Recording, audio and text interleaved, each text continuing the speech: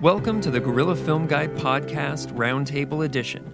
This episode was recorded during the One Story, One Community celebration presented by Borland River Media and the Utah Film Center, and is titled, I Don't Know, Make It Look Pretty, Lighting a Scene with Intent.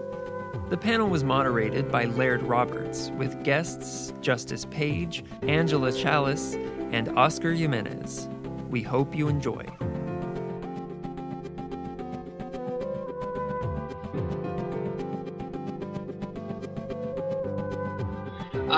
Angela, let's start with you. I've watched your pieces, very interesting pieces of artwork there. So who are you?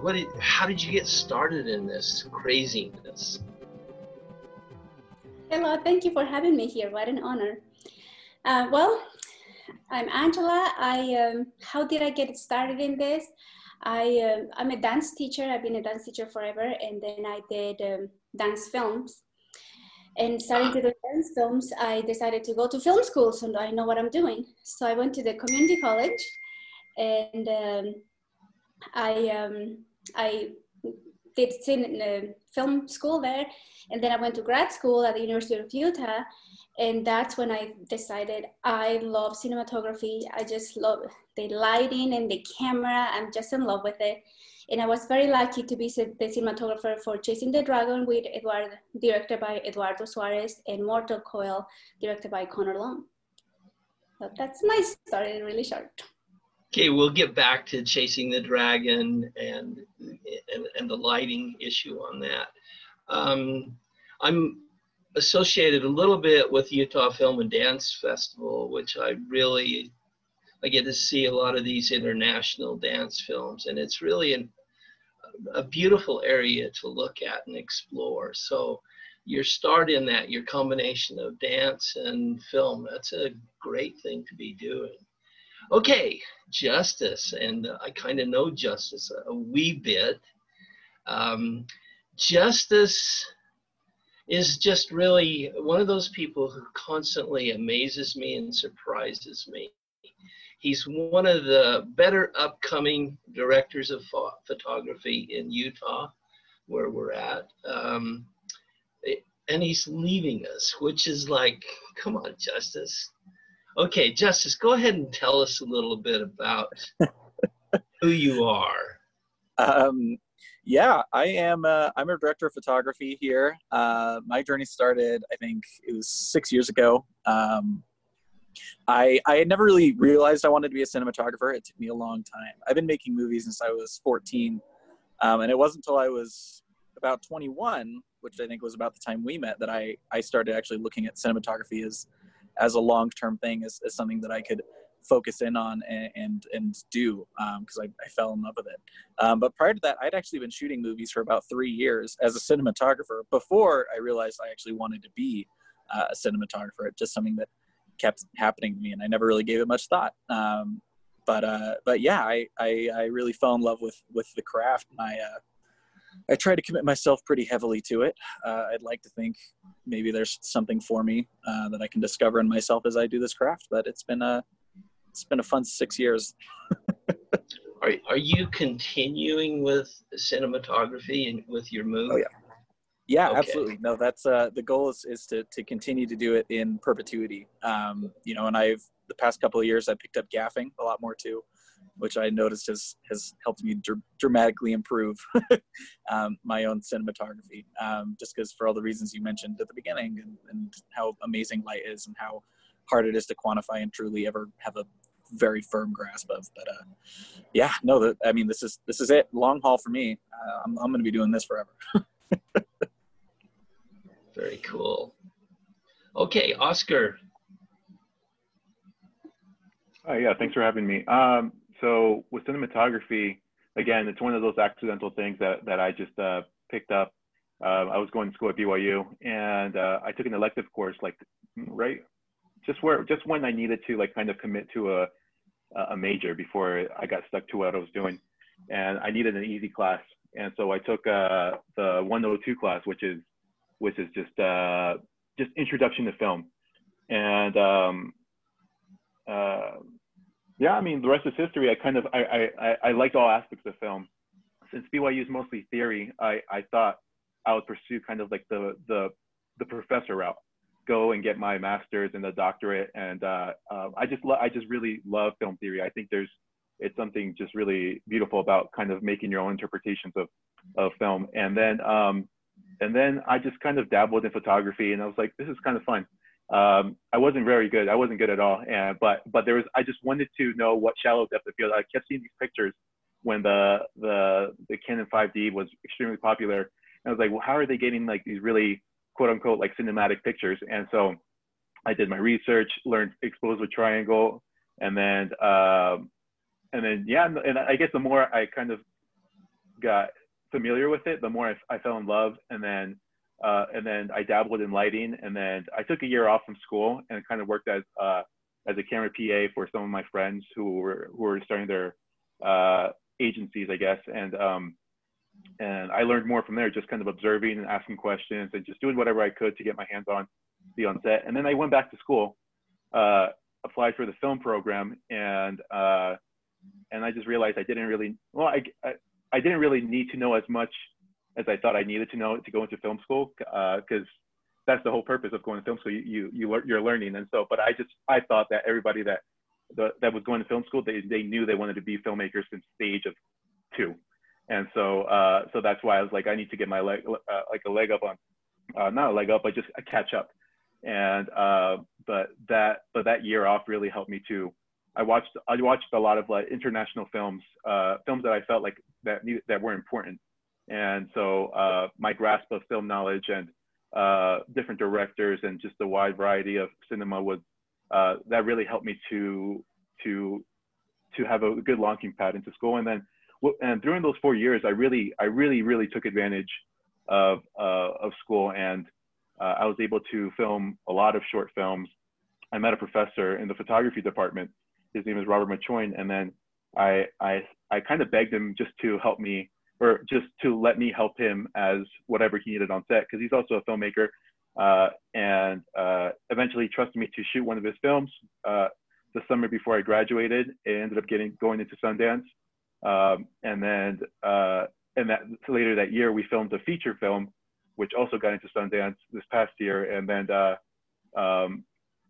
so it was a snowball effect, and then I won for the last year of my last capstone that I did at school. I won the ASU award for the Student Heritage Award, and that from there it was just one thing after another, and I was like, oh crap, I guess I'm okay at this. I'm okay, and so that's given me confidence to kind of really call myself a director of photography. And I don't know, it's been nice. It was also really overwhelming. I know a lot of people say, you're so lucky, and I'm just like, I don't think it's luck. It really is just a lot of pressure on me now, just to kind of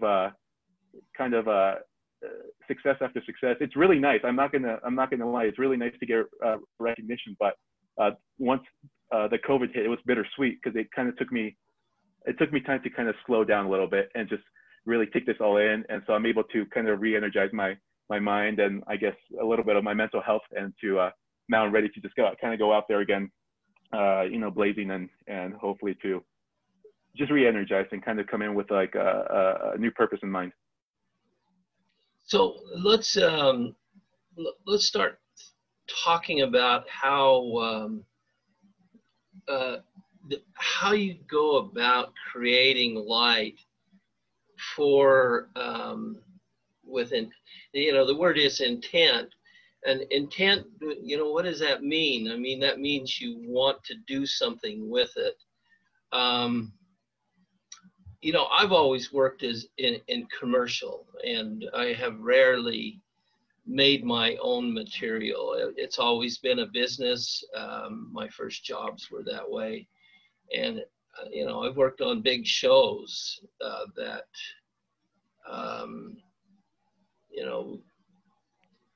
multi-million dollar, $20 million, $30 million productions, and then even commercials in the $5 million range. And so there's a high expectancy of what you do. And one of the things about film business is the higher you go in it, the more money that's spent, the more guarantee they expect. And so there's very much this regimented position descriptions. A DP does this, a director does this, a gaffer does this. And lighting is this kind of cooperative thing between a director who has an intent, who has a vision of what they want. And they work with a director of photography that initiates that intent. But it's also the director of photography working with a gaffer and a key grip also. And let's talk about that process and those relationships. And let's start with director of photography and how that works, because the standard is that the director comes on and tells the director of photography what to do. They set up, say, this is where the camera goes, and this is how it's going to move. I want this kind of mood to it. And let's talk about that a little bit. Angela, your thoughts on that? I mean, you're doing something that's kind of this new, exciting movement stuff that is just cool as heck. How do you think about lighting for that kind of an image? Well, I think that one of the most important parts of being a DP is communicating with the director and know exactly what they want and know the script, know what this project is for, know your audience. I think that we need to get so involved with what this is and what we want to accomplish. Are we going to shoot a Seinfeld? Are we doing drama? Are you doing comedy? Do you want it dark? That feeling, we need to get in touch with what is the feeling for this project, then to accomplish that, because it's very different for each one. And then we need to know the location. What does the location give us? Because I'm used to the small budget projects, we don't have $1 million to rent whatever. Know the location, what is the location giving us, and then what do we need to bring? And with the budget that we have, what can we bring and what do we do with it? And what I like about the working with the director is that the director says, I want the moon. And then we're like, okay. And then you go to your grip and your team, how do we give the moon? And then you do what you can with what you have. And so, but I think the key is to understand the project and know exactly what it is that we're shooting for, the vision that this project is going to. It's really a communication business. You talking with you as a DP, you're talking both with the director and with your team, the gaffer and the key grip, really. It's exciting. You want a moon, you get a pole and you run it up, hit it with a light. Or nowadays it's done a little differently. But okay, Justice, I know you have some intense thinking about that relationship between a director and his director of photography. Yeah. So for me, I feel like, and this may just be, by nature of the experiences I've had, I think directors sometimes need our assistance to kind of help articulate their own vision. And I think it's rare that a director is able to come to me and be able to articulate everything that they want, everything they're trying to evoke, every theme point they're trying to hit, all of those things. And part of our job is to kind of help bring that out and help articulate that in a visual way, And so for me, a big part of this process is sitting down with the director and going over everything, in the script, saying, okay, what does this mean? What are we trying to say? Like every scene, like whose perspective is this scene from? Like, what are we trying to learn? What are we trying to not show the audience? And all of these things are like a big part of how we communicate visually to an audience what this story is, which I think is a big part of the job. So for me, that's huge. And I really do take, I don't, I've never worked on a project with another cinematographer per se, so I never know what that process looks like for them. So maybe the way I do it is a little weird. I don't know, but I go very into the weeds with all that stuff and say, exactly, what kind of movement are we trying to say? What are we trying to know about this character? And that comes back into the lighting, you know, and a lot of that is, for me, one of the best clear-cut examples is Shane Hurlbut has this shot in The Greatest Game Ever Played where Shia LaBeouf has been told he has to like give up golfing. And he's looking out the window at the golf course, and, you know, and has this beautiful eye light, you know, the music's really there. There's like a slow pushing on him and there's like hope, right? But he realizes he has to give it up. And so he like turns and looks back at the wall and looks down just a hair, and his eye light disappears, right? And the way that evokes like what's happened in here, what's happened to him emotionally, like in that moment, just with like the eye light disappearing, tells you everything you need to know about how he's defeated. You know, he has hope, he sees it out the window, but he knows it's not going to happen, right? And to me, like, lighting has the power to do those kinds of things, enhance those things, bring out what we want to see, you know, and a lot of that is what we choose to focus on with light. You know, it's just a very base level. But for me, it really is all about intent, because that's how you know at the end that you communicated everything that you wanted to communicate to an audience about your story. You know, Angela brought up that point about location, and I think that going to the location with that director and going through how that light's going to come, and you have to understand what time of day you're going to be shooting, because it's going to change, and then you have to know how long you're going to be shooting at that location, whether or not you're going to have to control the windows, because that light's going to change, and if you're not careful, you're going to have a continuity issue. Yeah. And so all of those, that, you know, communicating with the director on that location is just so very important, and seeing how you can utilize what's natural versus what you have to create. Absolutely. I require it at this point. I mean, sometimes you can't help it because sometimes things change, right? Last minute changes have to happen. Locations will fall through. But I try to make it a standard that we do location scouts, right? And sometimes, you know, especially when you're starting out, you don't always get that consideration. You don't always know you can ask for it as a young DP even. But, you know, I feel like I'm at a point now where, you know, when I'm meeting with a director and we're planning out a project in the first place, I make it clear, like, we need to be able to have eyes on our location before we walk on there, because otherwise we're gonna run into some obstacles, and some of them may be overcomable, but some of them may not. It's always problem solving. Yes. Oscar, your images and your fish piece, the angler, the one that I have nightmares about now. Yeah. The lighting on that was phenomenal. No, thank you. There's some really dark, beautiful images there. They're disturbing, but they're at the same time, I think that was the intent. And so you're taking the medium and you have an intent. So were you the DP on that? Correct, I was. So the director had this, he must have had a nightmare,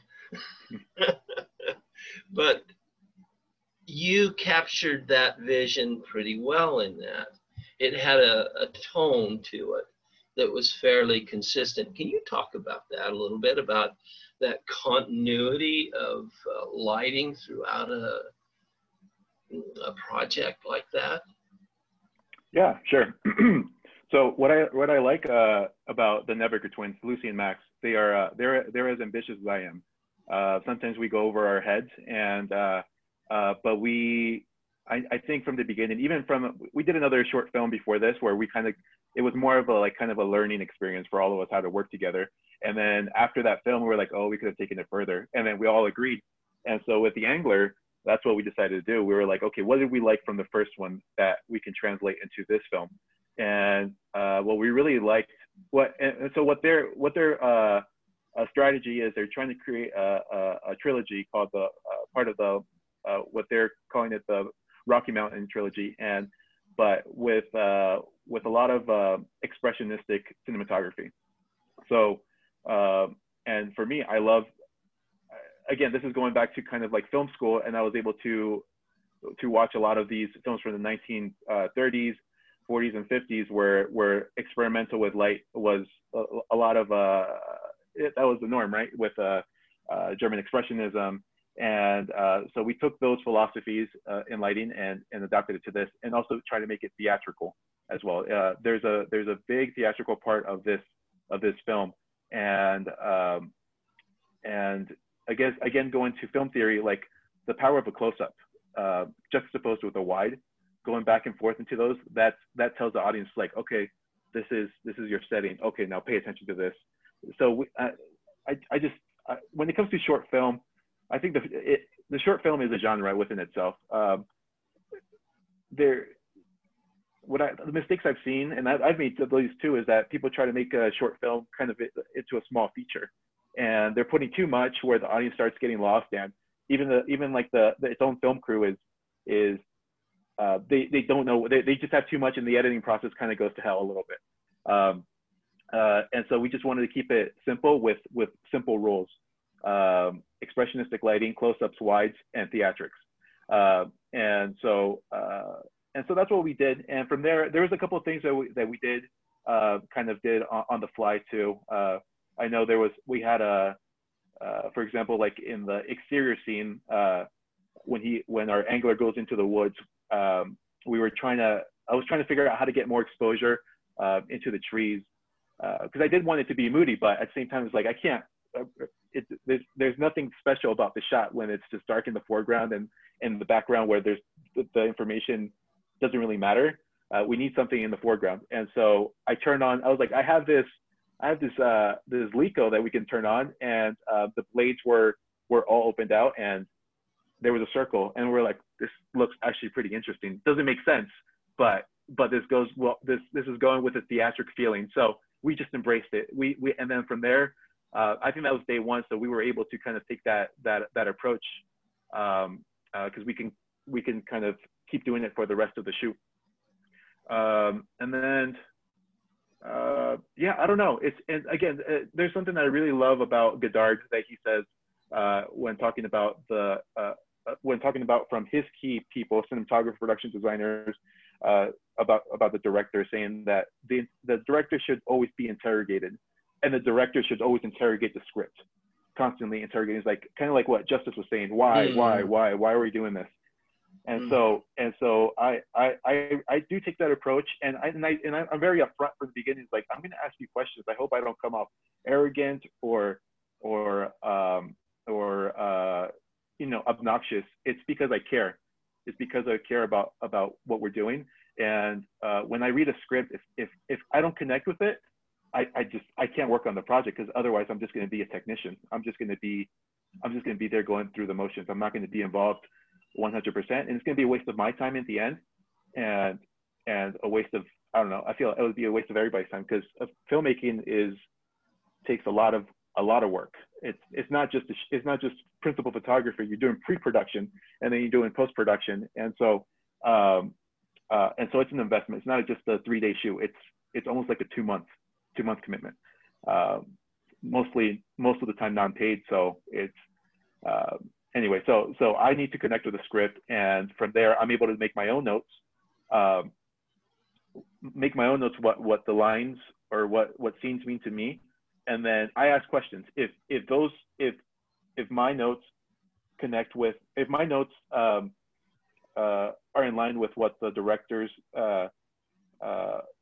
say in their own initial pitch to me, or our first kind of initial session of talking, then perfect. We're on the same page. If we have different visions, then this is my opportunity to kind of suggest things. But I don't know. It's just collaboration, interrogation over and over and over again. So that way, principal photography goes smoothly, and then you're able to make those improvisations on set, and it doesn't feel like we don't know what we're doing.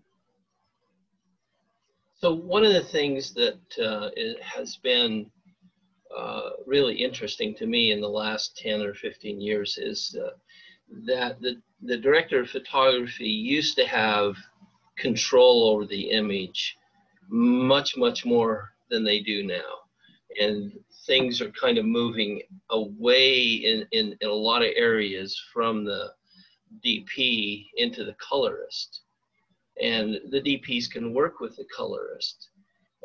As our medium changes technically, that's going to change that kind of relationship. And really a director of photography comes in and now they have to understand how the camera works and things like the Bayer system and dynamic range, because those cameras are changing, and then color science. And so, Angela, can you talk about how you're actually utilizing those changes to make your work better in your lighting?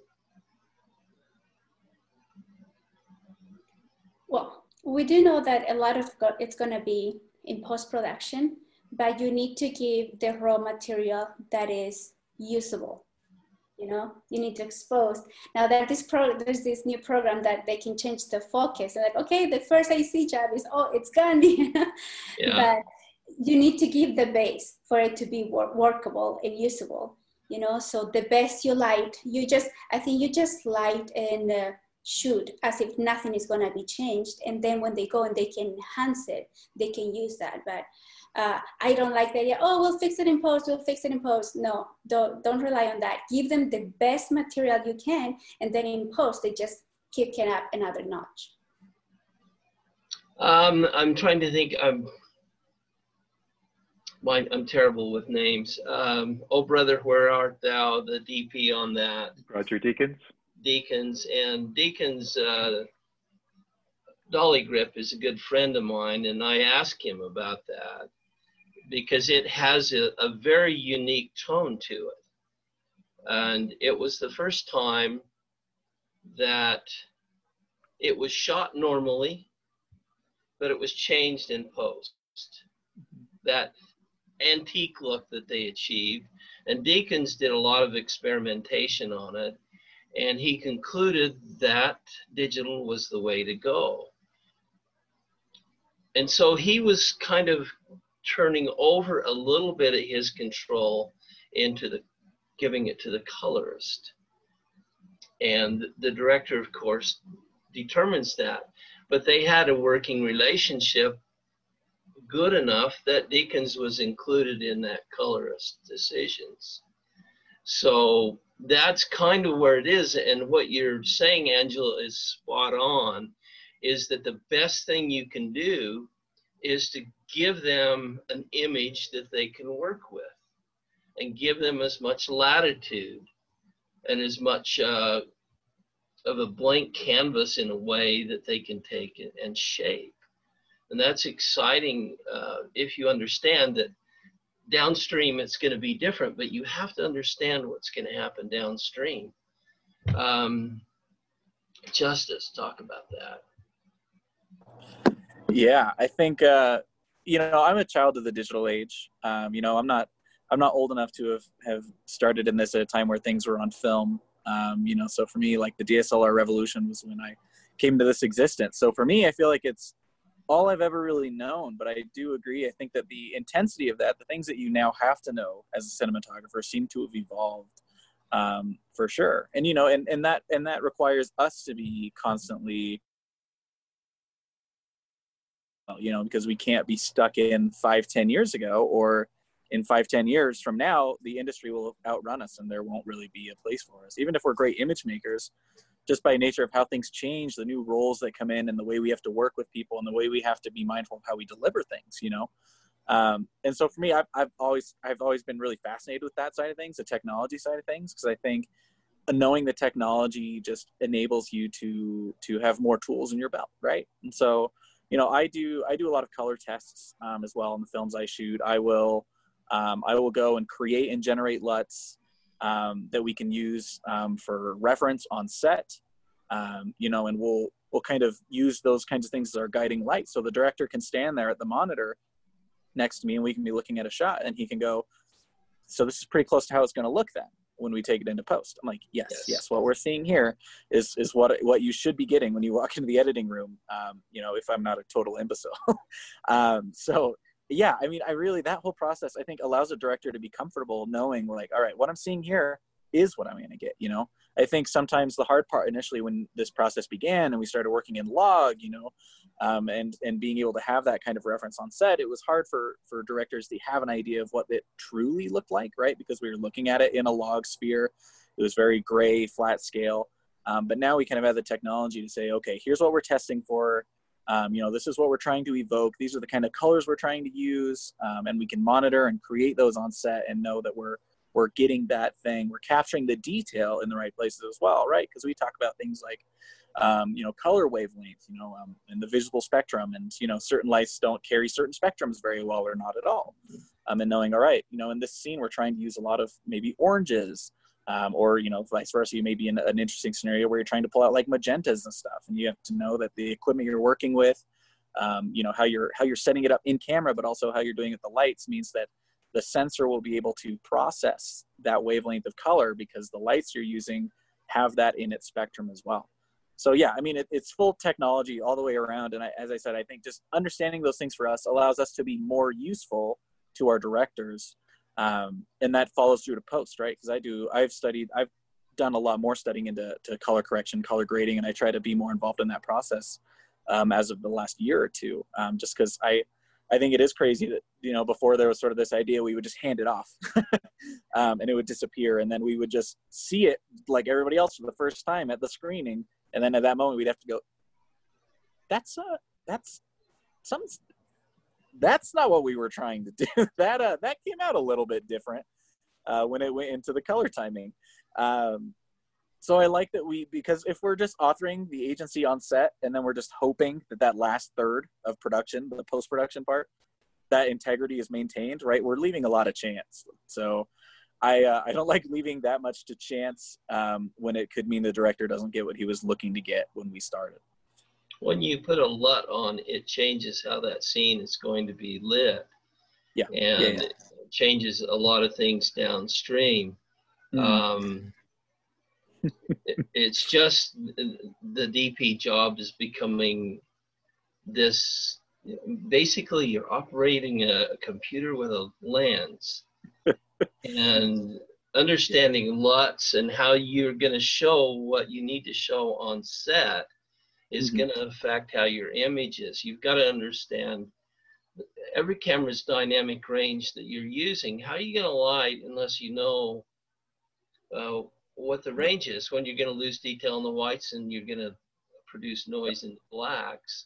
And testing, Aaron, Oscar, do you test how much testing you do before a production? Oh, I love to. I try to be as prepared as possible. I think I sometimes go overboard and going with this color thing. I just so I can be a better cinematographer at school, I took a job at BYU Broadcasting as a colorist. So I worked there for about 2 years to just understand the basic principles of just of how much I can put camera and how much I can push color. And the nice thing about BYU Broadcasting, like all cameras are coming in. We have you have like they mostly worked with the Sony F5. Can you guys still hear me? Okay. Yeah, they like Sony's there. What do you use? And so you use a Sony then? Is that correct? No. I use the Alexa for the most. I use the Alexa. We for the angler we use the Amira.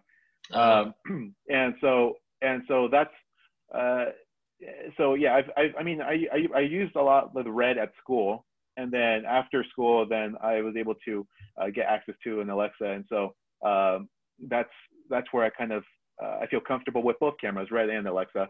Not so much the Sony. I feel like I'm out of practice, but I do know the post workflow pretty well, so I feel like I don't have qualms about it. And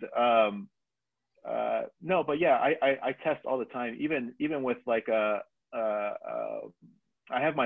bought a light meter at the beginning of school, and so that's been my kind of like just spotting and everything, and just kind of knowing like dynamic range, how much I can push as well. Working with my little film camera and my DSLR all together, just so I can kind of get just as much information as possible. Again, I think I go overboard sometimes, but for me it's fine. I feel like for me it's all of that it's fine, and so that's how I know I'm in the right job. It's I don't know. It sounds like if I explain this to anybody else, it's like this is too scientific, and it's like no, this this is just work for me. I just love, and I love reading articles, and all this is fun. Yeah, you've got to keep up on it because it changes so frequently. And you know, the difference between a red and the Aries are phenomenal. You've got to understand what that camera is doing. Angela, talk about the emotion that is going to be that you're trying to evoke with the use of colors and light levels.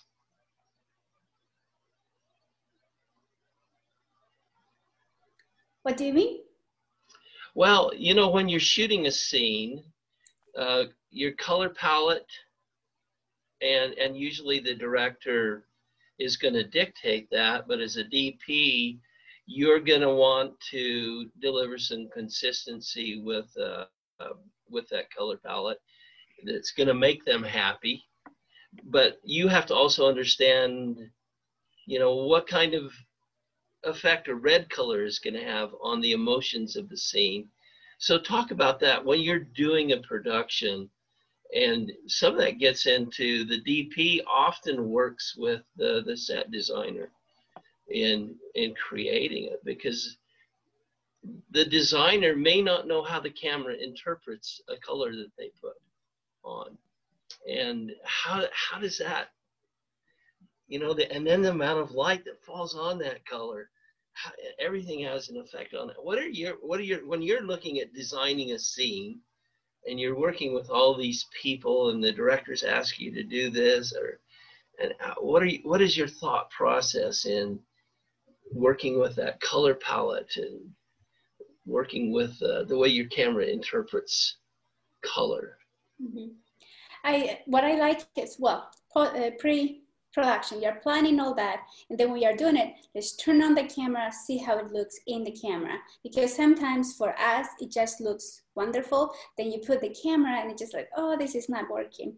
And you reminded me of this project that we work on, and the art department, oh my gosh, I think they would set everything up. Then Angela came and changed everything. And that was frustrating for them, because it is, you do, sometimes in some projects, the director and the DP are working so close together, and the art department is not in those conversations. So they need to be there, so we can all be in the same mindset and then go for it. Because then that happens, that the Angela shows up and they just like, no, take this off, too much, you know. So that do happen a lot. You know, the lower the budget, almost the more that you have to plan and get things done, because you don't have time for changes like that very often. And so having them on set, on the scout and the locations is important. And so you've got to have a relationship with that set designer and the dressers. Do you do color tests on sets? Yeah, and also I was thinking that we need to also work with the wardrobe person. Oh yeah. In the same conversations, and then you know they're going to be dressed this way, and these are going to be the decorations and all that. And I actually like to take a lot of pictures before, like as we're practicing, so then we're in the same conversation. Yeah, that's an important aspect. And then the kind of lights that you're going to use are going to affect how that wardrobe is going to be interpreted by the camera. And Justice, you talked a little bit about how, and lights, which gets us into that issue of lights, and lights are changing rapidly, and at the same time they're not. So talk about how you're thinking about lighting when, you know, we're talking about hive lights and, you know, the CRI index and all these crazy things about lights, that they all have a different kind of look to them. And it's it's one of the reasons you have to test, because you know, especially in lighting, the technology is changing so much, what the lighting can do. You know, and then we do talk about things like CRI, you know, how accurately it transmits color. And then, you know, again, as you talked about, certain LEDs don't possess certain wavelengths of color depending on the manufacturer and all this stuff. And so, you know, that testing is so big, that art department stuff is so big, because you got to know, again, I guess taking it all back to intent, you got to know what you're trying to achieve. And so on this film I shot earlier this year, there's a scene in this living room, and it's supposed to be very, very kind of moody, like orangish sunsetty, very like a medium amber kind of color throughout the space. But the actor and one of the main props in that scene is a very vibrant, like clear blue, like Oscar's shirt there. And with all of that orange, you have to know, like, the lights I'm using are still going to transmit into that wavelength of color, because it was a very prominent, very vibrant blue. And so we had to know, like, okay, going into this, like, is this going to work? Not only is this camera capturing, the blue pixel well enough at the exposure that we're trying to get, but are these lights capable of possessing that wavelength? And they were. We figured that out, and we made sure they were, and it looks fantastic. I think it turned out super vibrant. But those are the kinds of things you can't really leave to chance, as you said, because you could walk on and go, wow, that maroon under these lights actually just looks like a muddy, gross brown. Like it's not working. And sometimes our best source is the sun, because the sun doesn't ever really have an issue showing up those kinds of colors. But a lot of the environments we're working in, we don't really have that. So it's just all about knowing, and you have to do those tests. You have to be so familiar with the equipment, what's out there, and what you're familiar working with. What will an HMI do if I throw like a steel blue, like a Lee over it, or what'll happen to this Fresnel if I throw like a 255 and like a sodium in front of it as well. Like what's going to happen? What's it going to do to the color? What happens to the spectrum of color that now is being emitted into the scene? All of those things, and you just kind of have to be so aware of them, and be just so mindful, because again, otherwise what you're doing is you're walking in and going, well, this is what we rented. This is what we're trying to show. Hope they match, hope they work, hope these colors we're trying to show, hopefully what's here in the scene transmits well.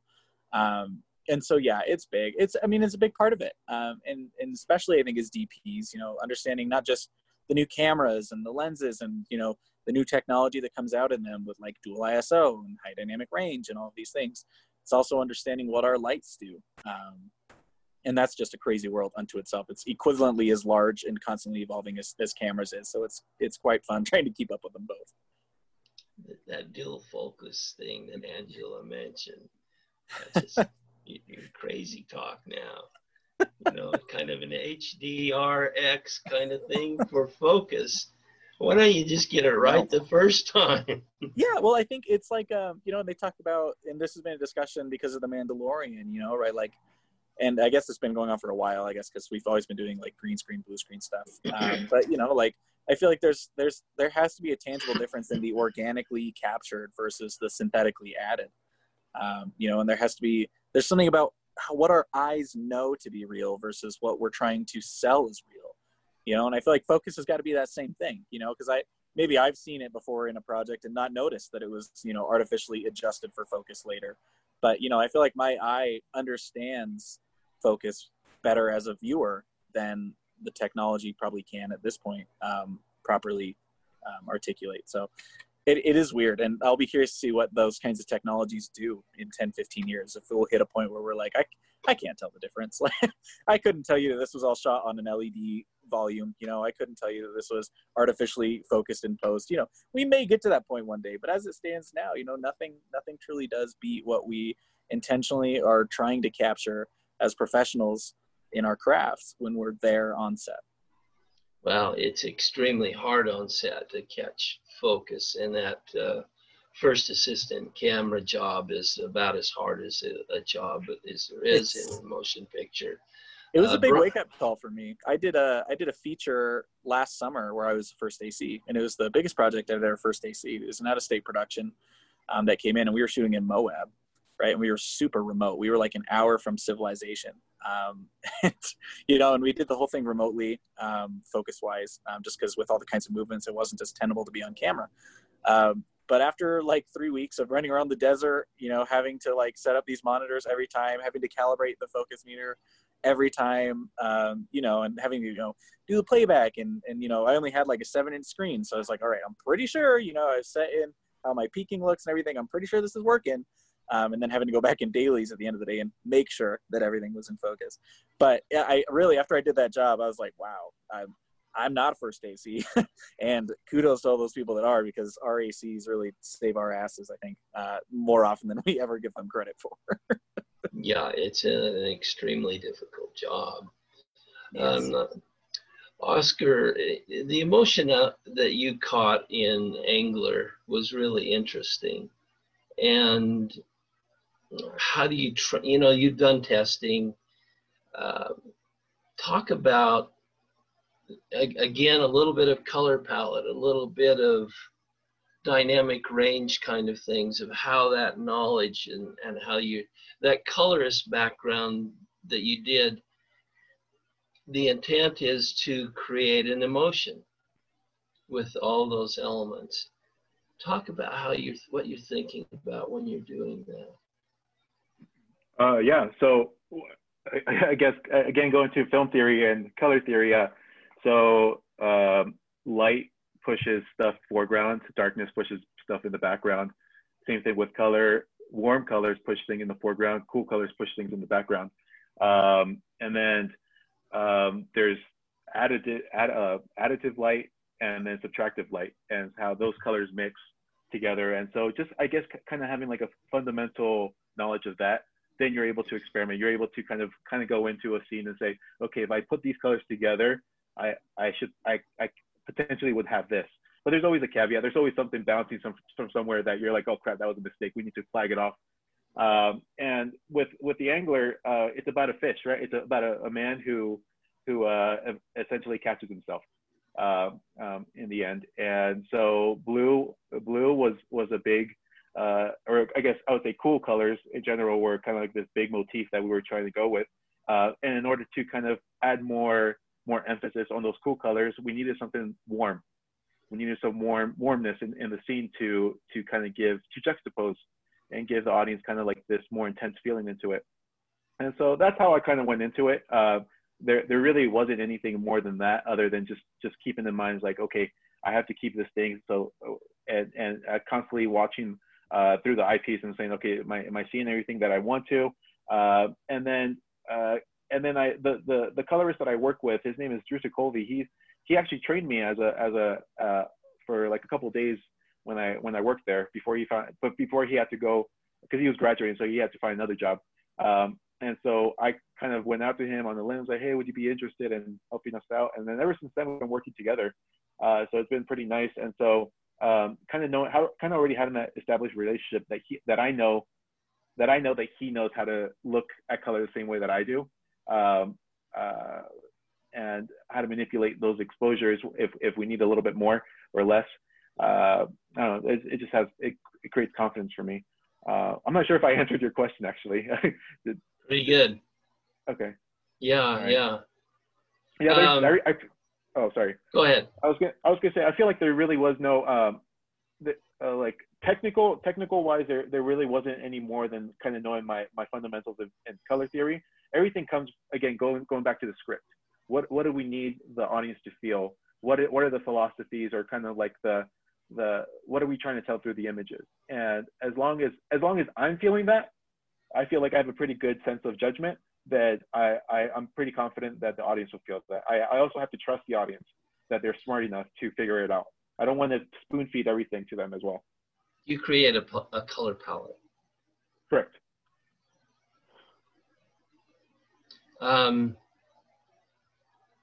Angela, in a lot, one of the pieces I saw of yours was a little bit abstract, and it was a dance movement thing. And one of the things, the Russian cinematographer, Eisenstein, is that him, or am I thinking of the photographer? Anyway, he talks about using graphics to create tension. And I thought you were really doing a good job of doing that with some of your images. You're creating this emotion out of lights and shadows and darkness and movement. And while we could tell it was a dancer, yes, but a lot of it came out of the emotion of the lines that we're seeing, and that juxtaposition of things. How much thinking did you look at that with intent to do that? Yes, everything was very planned. And the background is one thing, then we separated the background from the dancer, and then the words, where they go on the screen, what kind of writing we're using on the screen, what kind of colors do we have. Everything was with the intent. You are creating anger, we are creating depression, you are creating those there's three emotions that were going, and the other one was denial, and everything was planned to the T, you know. And then when you bring it to the computer and all that, and then other things happen and then come to life. But yes, the background, the foreground, the wardrobe, everything makes it, you know, it's a mise-en-scène. Whatever you're going to put in there has to be part of this. If not, take it out. That's it. That's it. An important point to make. If it doesn't contribute, take it out. Yeah. Chiaroscuro is one of the big important concepts of lighting and in telling a story with lighting. You want to talk about chiaroscuro and how you use it a little bit, Angela? Oh, I just love it. You know, I don't like to light scenes that everything is seen. You know, I just love to use the darkness. I think darkness is as important as the light, you know? I like that. The darkness is as important as the light. It really is. And within the range of the camera, what camera do you use, and how do you think in terms of dynamic range and that well, sort I've been using the red a lot, all those reds, fancy reds, and I love them. They have a huge range, and they do really nice at capturing the darkness that I'm talking about. Yeah. Darkness is hard, isn't it? Because it tends to go noisy if you don't do it right. Justice, do you want to talk a little bit about how you're dealing with? Of course, I love what Angela says, that the darkness is important to the light, and chiaroscuro is just that. It says darkness and light, chiaroscura. Yep. Talk about that. Noise. And when you're lighting, are you thinking about noise levels and how those shadows are going to interpret? Now, you've done testing, and so you know where your thresholds are. Yeah. And I think another part of that is just, understanding kind of an ambient level we're trying to achieve. And then we have discussions about, what we want out of the shadows too. Because sometimes it's, referencing back to a film like Arrival, sometimes you want your blacks to be a little lifted. You want them to kind of float maybe around the 5 to 10 IRE range. And sometimes you want them to be very clean and pristine and, crisp, like very filmic kind of blacks, like you were shooting on 35. And so there's an artistic intent behind how you do those too. But, again, it all comes back to, with technology now, we have to be mindful of like, all right, when a sensor starts reaching a certain temperature, heat starts actually generating noise in our shadows and in certain ranges, and knowing, okay, cool. So you have to be mindful of, the temperature of the camera as well when we do this, as well as, our ISO, obviously, and all of these things. And yeah, it all really comes back to like, I'm saying, okay, cool. This is what we're trying to achieve. We're looking at a scene. We really like that there are heavy shadows, right? We're looking at the scene and we're going, all right, in this scene specifically, what we're trying to convey, this contrast works, this very key heavy, low on fill, like 5 to 1, 6 to 1 contrast ratios, how it's working in this scene for what we're trying to convey. And it's fun to see it like happen. It's fun to like light a scene and go, it's a little too much over there, actually. We have just a little bit too much ambient fill. We'll do like a meter reading and we'll go, can we bring that down? Like, we need like a half stop. And I think it's coming just a little too much off the ceiling and creating like on that fill side there. I probably still have about 10 IRE to play with there before I have a comfortable amount of detail. And saying, okay, cool. Well, let's creep a flag, over the top of our unit here. Just keep walking it, and then we'll look at the histogram. We'll look at the image. We'll look at the false color as we walk it, and we'll go there. That's the spot. That's the levels we're looking for. That's where the money is. And it's fun. It's fun to see it, looking at the image and go, okay, cool. These shadows are perfect. The right amount of detail that we want is here. The colors that we want in the shadows, or lack thereof. Again, because sometimes you just want clean, pristine blacks, just beautiful, clear as they are. And sometimes you're trying to introduce a little color into those. So you're going, all right, cool, that's great. We're getting just a hint of that like Moroccan pink right there into those shadows. And that's perfect, you know? It's just a lot of fun to play with. And, you know, light and shadow, truly, your light matters so little without the shadow. And it's that shadow that creates that dimension and that texture in your image, right? It creates that separation. It creates that focus, you know, because a big part of our job is, you know, as the headline of this thing is, you know, I don't know, make it look pretty, you know, the worst phrase in the whole world. Our job is to be so much more than that. And our job is to like guide the viewer's eye, you know, and when we set up an image, the audience should so comfortably look at that image right away and their eye goes exactly where it's supposed to. And a huge part of that, beyond actual literal focus itself, is in the lighting, how we light it, where we put the subject in the light so that it's so clear, just our eyes naturally go to that place. And you can't have that without having the lights and darks. So I think they're a lot of fun to play around with. Absolutely. I talked to a guy just last night. A friend of mine premiered her film that she did, and her brother teaches cinematography in New York, and he was comparing it to the things that a magician does, that it's all about direction and getting people to look in a particular place on the image, on the frame. And I thought that was an interesting comparison. You know, the magician gets you to look over here while he's doing something here to distract you from it so he can pull his little trick off. And it's visual tension, you know, a big part of what we do, depending on, you know, the kind of story we're trying to tell, is creating that visual tension. And a lot of that can be done, as you said, with the light. Like I shot a film last year where there's a scene where we have a guy creeping around in the background that's kind of trying to sneak up on this guy. And, you know, and we made it so we can see him, you know. It's he's dark. The detail is there. We can see that he's there, but it's so clearly meant to be focused on the guy that's being snuck up upon.